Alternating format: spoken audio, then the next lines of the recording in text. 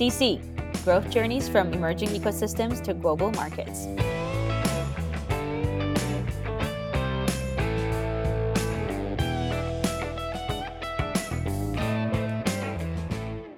Because right now it really doesn't matter where you are at all. And I think that's like, I don't know if you've been having this experience during COVID, but I'll talk to teams and then later one of my partners will be like, oh, where are they based? And I'll be like, you know what? I actually don't even know. I forgot to ask that question, or I was talking to one team that I was really interested in. And then late in the conversation, learned they were based in Latvia. And I was like, wow, that would have come up so much earlier. Rebecca Caden is a general partner at Union Square Ventures, a leading early and growth stage VC fund based out of New York City. She began her career as a journalist and prior to USV was a GP at Mavron. Rebecca has invested in numerous technology companies disrupting legacy infrastructures and is continuing to look at startups that will be reinventing old systems in new ways. Rebecca and I are old friends from college. It was great to catch up with her and have the chance to share with you her unique perspectives on investing globally.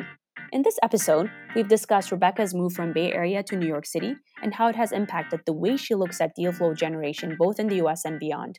USV is very interested in investing in startups outside of North America, as long as they prove that they can establish significant scale. This episode covers topics like building conviction around investment theses, investing in a developing world, main struggles foreign companies face in scaling globally, and creating content to increase accessibility.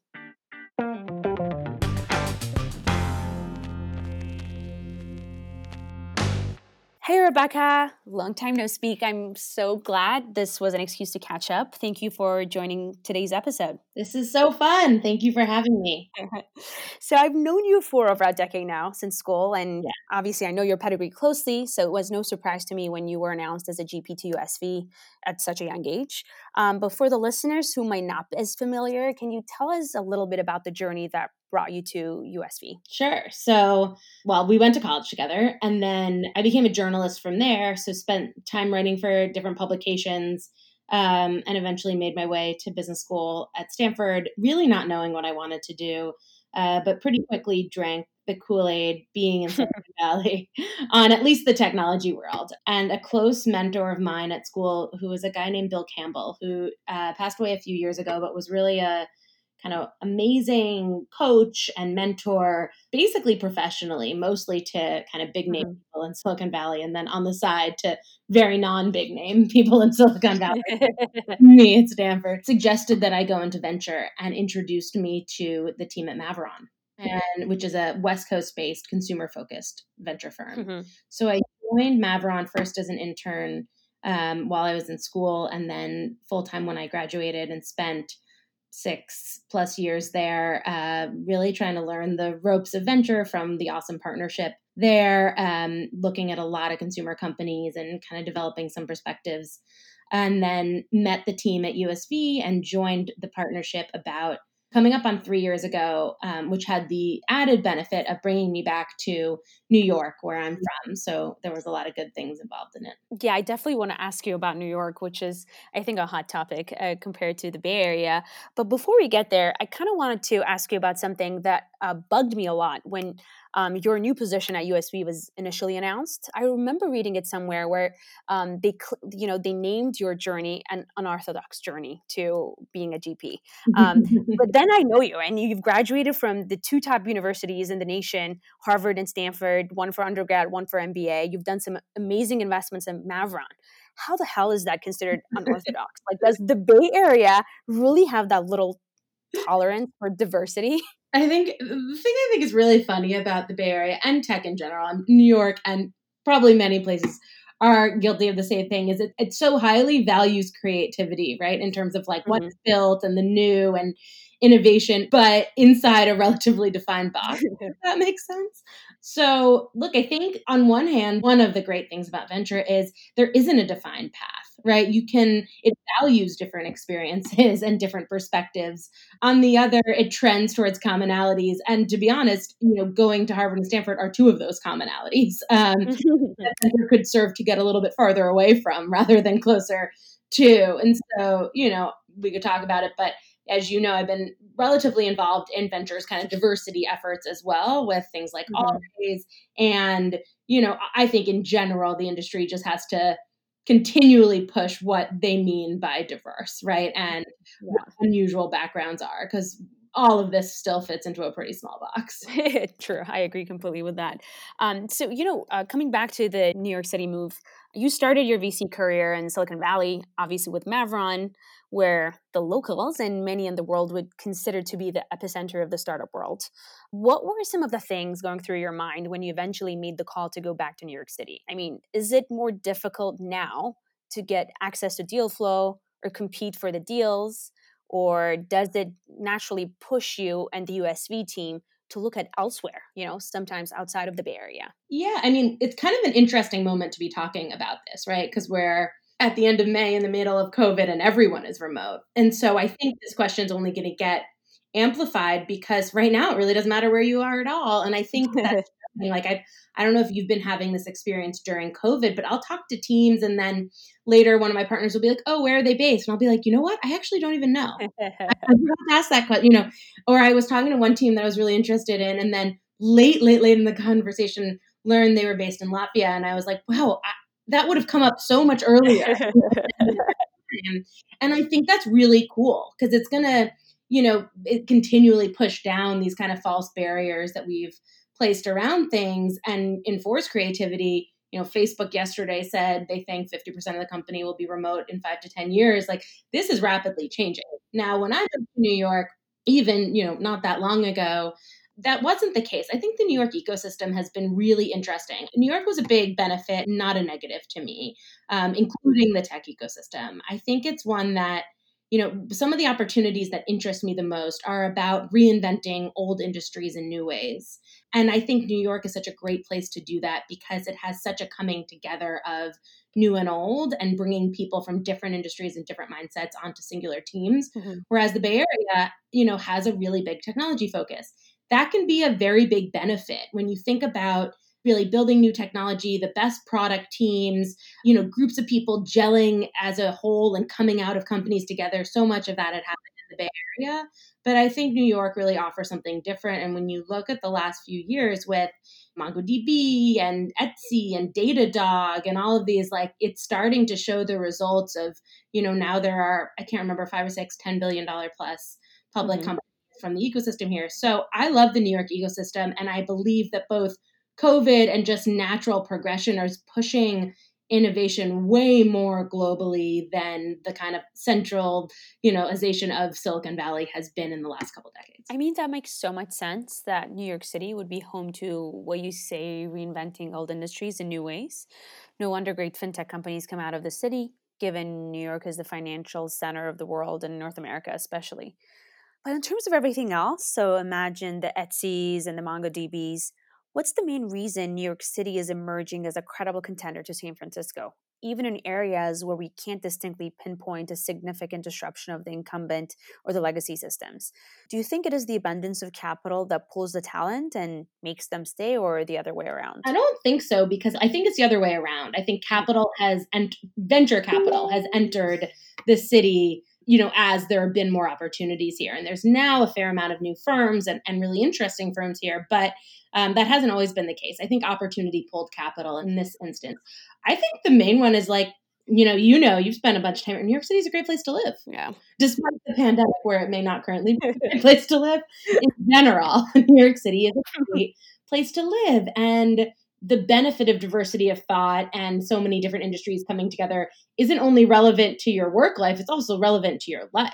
I think people want to be here. And so people wanted to start companies here. I'm very positive on the Bay Area. I think building, a hub of innovation is a hard thing to do and it produces awesome results. One of which is that it pushes the boundaries of what success is, right? The risk tolerance that the Bay Area fosters is unmatched, Yeah. right? And I think that's really important, but it's not the only way to do it. And I think New York, anywhere that's a compelling place to live and for talent to go, has the potential to be a big hub, which is why we're seeing the same thing in, so many other places, Boulder, Berlin, Yeah. London, and I think that's only going to continue. And distributed teams, which is mostly what we're going to see. Yeah, I agree with that. I don't think it's a matter of availability of capital. There's capital and pools of capital in a lot of the places in the world, but I think it's the risk tolerance that makes these hubs like really, really attractive for the founders who are trying to build things.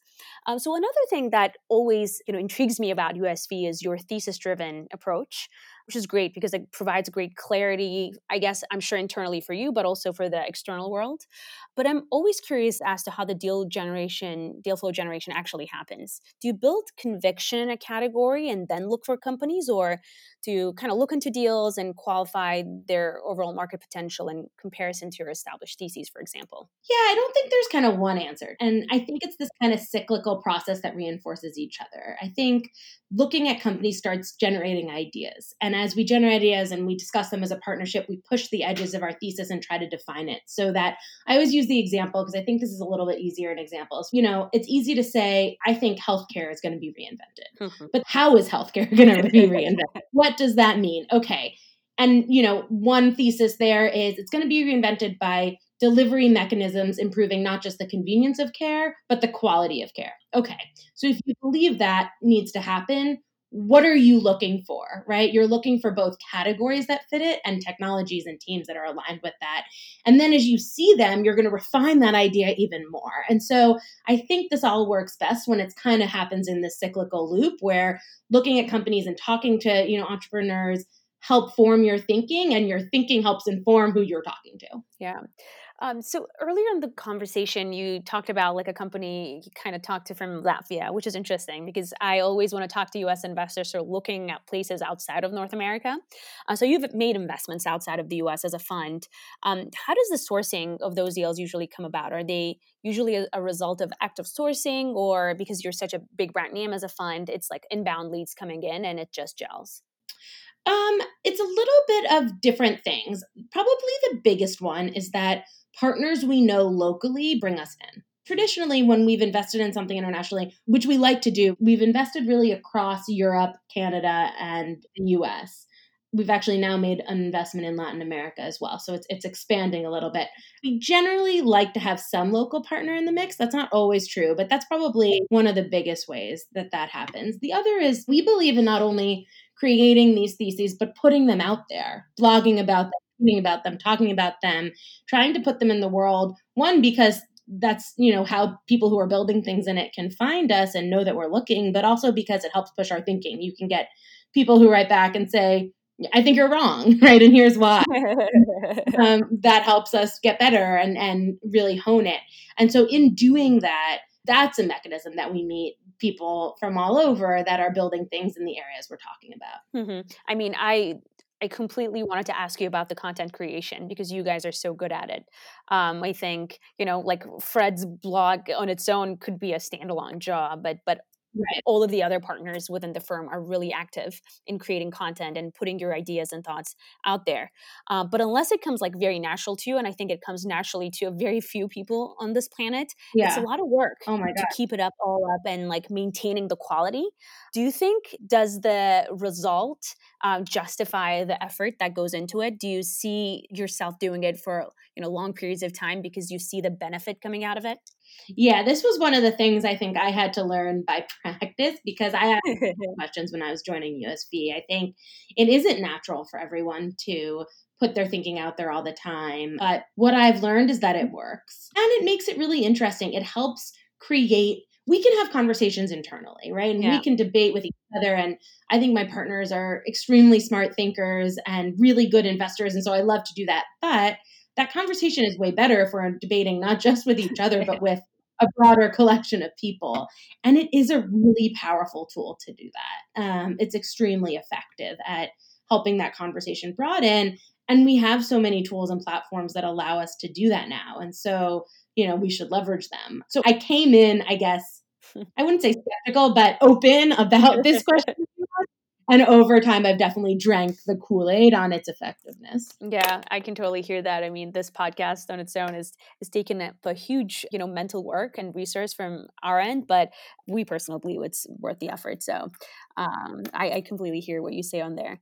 Kind of wanting to come back on the international investing space because it's what, this podcast is all about, growth journeys from, remote parts of the world that end up being global success stories. So you've made as the fund a lot of international investments. Actually, Juro and Jabatical from your portfolio, we've actually hosted on the show here. Good. Yeah, and then you guys kind of like have invested in companies that build their products elsewhere, like for example in Latvia or somewhere in Europe or Latin America, but occasionally try to target the global market. What are some of the challenges these guys see in internationalizing a locally built company? Is it harder for them to scale compared to like a North American company because the early adopters usually are based in North America? I think it depends. I think the core question is how similar is behavior and what are the nuances of the location. Mm-hmm. Sometimes in a pure consumer company, it's not that hard, right? Because how you communicate with your friends in Istanbul is probably not all that different with how I'm communicating with my friends in New York. A SaaS company or certainly an enterprise company, if there are either kind of practices or regulation, or just behaviors that are different, I think there's a learning curve there and just how that kind of business works Mm-hmm. that we've seen take some time. But often it's just how quickly can these teams get up that learning curve, right? Like what's the time assigned to figure that out and how much has to be custom to that location versus can be flexible in a platform. Now, the best things, like if you think about Twitter or Facebook, very little is custom, maybe Yeah. language, Yeah. but overall there's a lot of flexibility. And so when you can find things like that, you obviously get a lot of leverage. Yeah. And then that learning curve you mentioned, especially for the founders and also the platforms that they're building, matters if these quote unquote local teams are building a globally facing platform or product. Is that the type of business that you guys are looking at when you're looking outside of North America? A company or a team that's using their home resources to build something that could be relevant at an international scale? Or would you be interested in, for example, a super app of an emerging market like the Rappies or the Gojeks? Yeah, I don't think that the international scale is our first thought, Mhm. actually. Mhm. Obviously, like, scale is interesting to us. So, to the extent that international scale is required for the kind of growth that you need to get the returns we're interested Mhm. in. Mhm. But we definitely have companies in our portfolio that are localized. And some of that is because they expected differently, and over time, that's not what happened. And some of it they probably knew from the start. So I wouldn't say that we don't only invest in Europe when we think it'll go to America. That's not our level. That's good to know. I mean, I think a lot of emerging market companies, unless you're like in a giant market like India or Indonesia or maybe LATAM, they think that they have to like build these things that are going to be globally competitive. So the fact that you look at scale, period, and that could be enough scale if it's like a large enough country or region, or if it's a different offering, it has to go global. That nuance is, I think, helpful for the founders and entrepreneurs that are listening in. Another question that always comes up when we're talking about international teams is some of the struggles that they have in the emerging world. Usually, challenges around scaling to upstream markets or raising growth capital or recruiting outside of their home base if they have like a regional or a global play. How do you see that happen in some of your portfolio companies, or can USV be helpful in any of those issues? Yeah, I think we play a pretty active role in helping companies raise additional capital. I don't know, I'd be curious what you think. I think increasingly the world is shrinking this way, and that, for growth firms in particular are taking a global lens in the opportunities that they're looking at, and so growth capital is more universal than localized. Are you seeing something similar, or do you still feel like from the European perspective it's pretty localized? I'm thinking, especially in the emerging market, it's going to sound contrarian maybe, but it's easier to raise growth capital than early stage capital. Because I think by the time you qualify for growth stage capital, I think your traction, your metrics, your story is in place that it's undisputable, regardless of whether you're in Latvia or Silicon Valley or Ontario, right? But I think at the early stage, there is a lot of risk that investors think that they're getting besides the product or the team that it becomes trickier. Totally. Yeah, I completely agree with that. Definitely mirrors what we've seen in our portfolio. Yeah. So, I mean, I guess like, having you guys as a brand name in is pretty useful in not only, raising growth capital, but also like growing the team and being helpful with recruitment. Do you guys specifically offer a platform? Because a lot of these Sandhill Road VCs are now talking about offering platforms for their portfolios.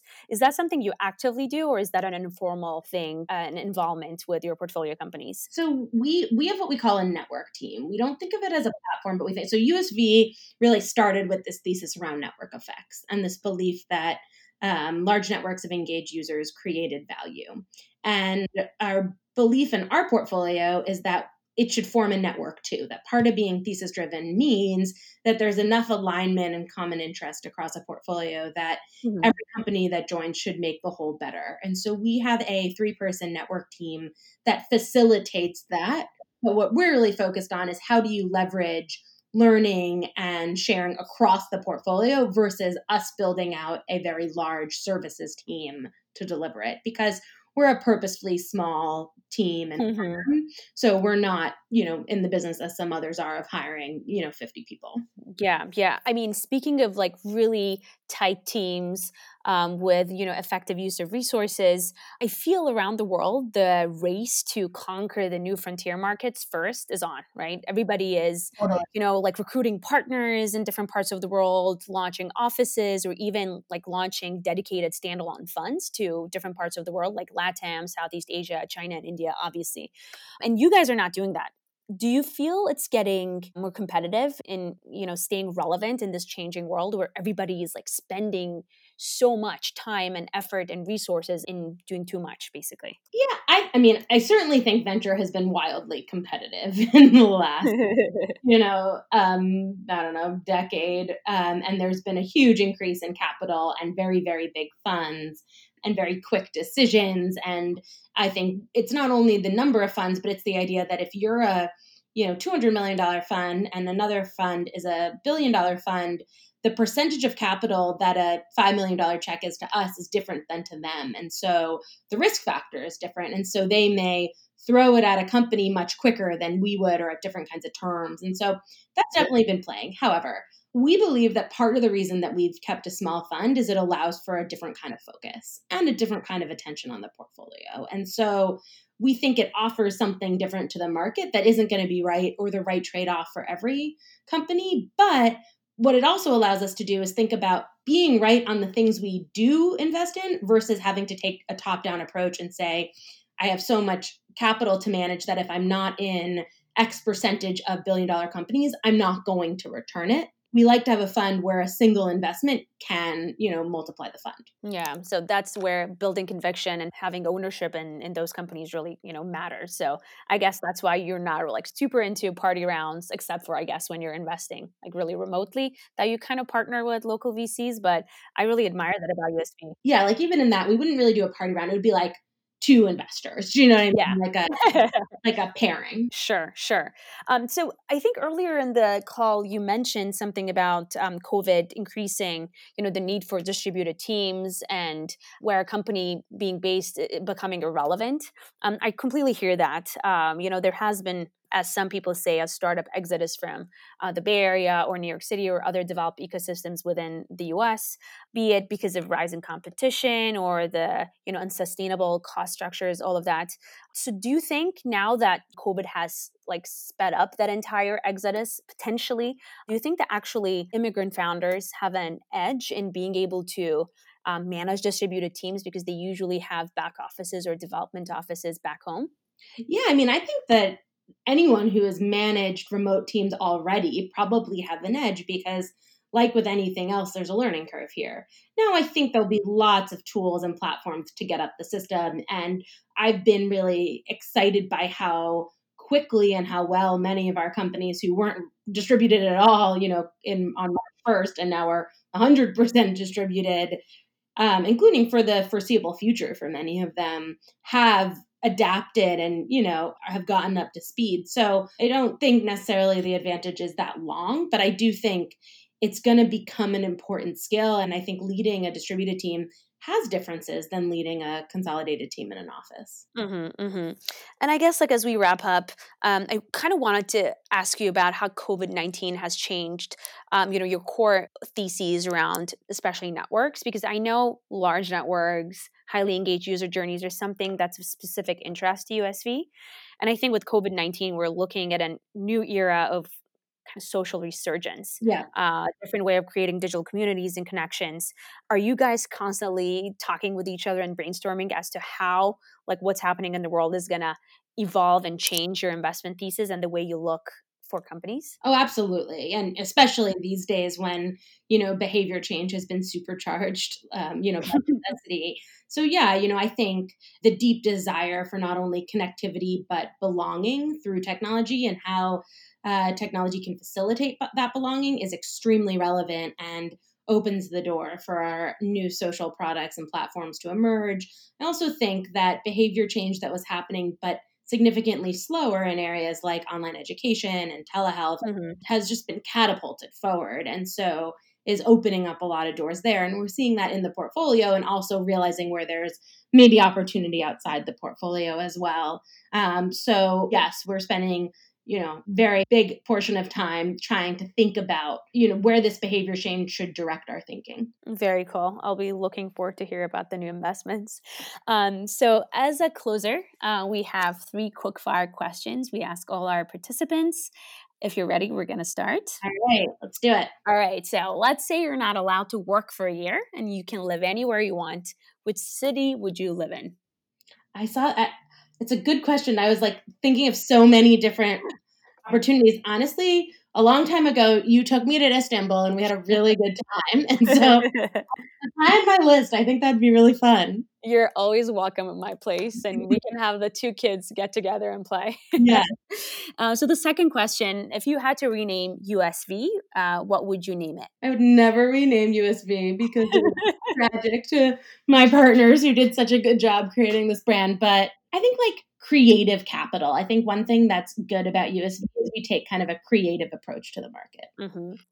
And finally, if you had to donate your whole net worth into one private company, which company would that be? Is it donate or invest it? Well, okay, I'll take both. Okay. I mean, invested in, I would still give it to Amazon, even with its recent run. I think there are a few companies that have, even now, as much open space ahead of it.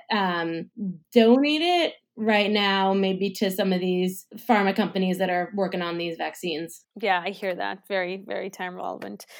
This was so much fun, Rebecca. Thank you so much for joining. It was lovely to catch up and hear your perspectives, especially on the emerging world. Thank you so much for having me. So great to talk to you. I highly enjoyed catching up with Rebecca. It was refreshing to hear she enjoys working with a compact team based in New York City. In a world where VC firms are pushing the limits in terms of platforms and resources they try to provide to their portfolio companies, which comes with bigger teams and less relationships as a result. If USV's success is a testament, creating an impactful brand and staying competitive is irrelevant where a company is based or how many people it may employ. Clearly, you can be a small team outside of Silicon Valley and still matter a great deal. Rebecca's perspective was a good reminder that in today's world, it doesn't matter where a team is based or which markets they're after. As long as founding teams can establish a premise that will deliver great scale, whether locally or internationally, Rebecca and USV are agnostic as to where the teams are actually based, in Latvia, New York City, or Silicon Valley. Until we meet again with exciting content in the upcoming episodes. Cheers! To stay in the loop, go to our website, getcc.com, or follow us at GetCC'd on Instagram, Twitter, Facebook, LinkedIn, and YouTube.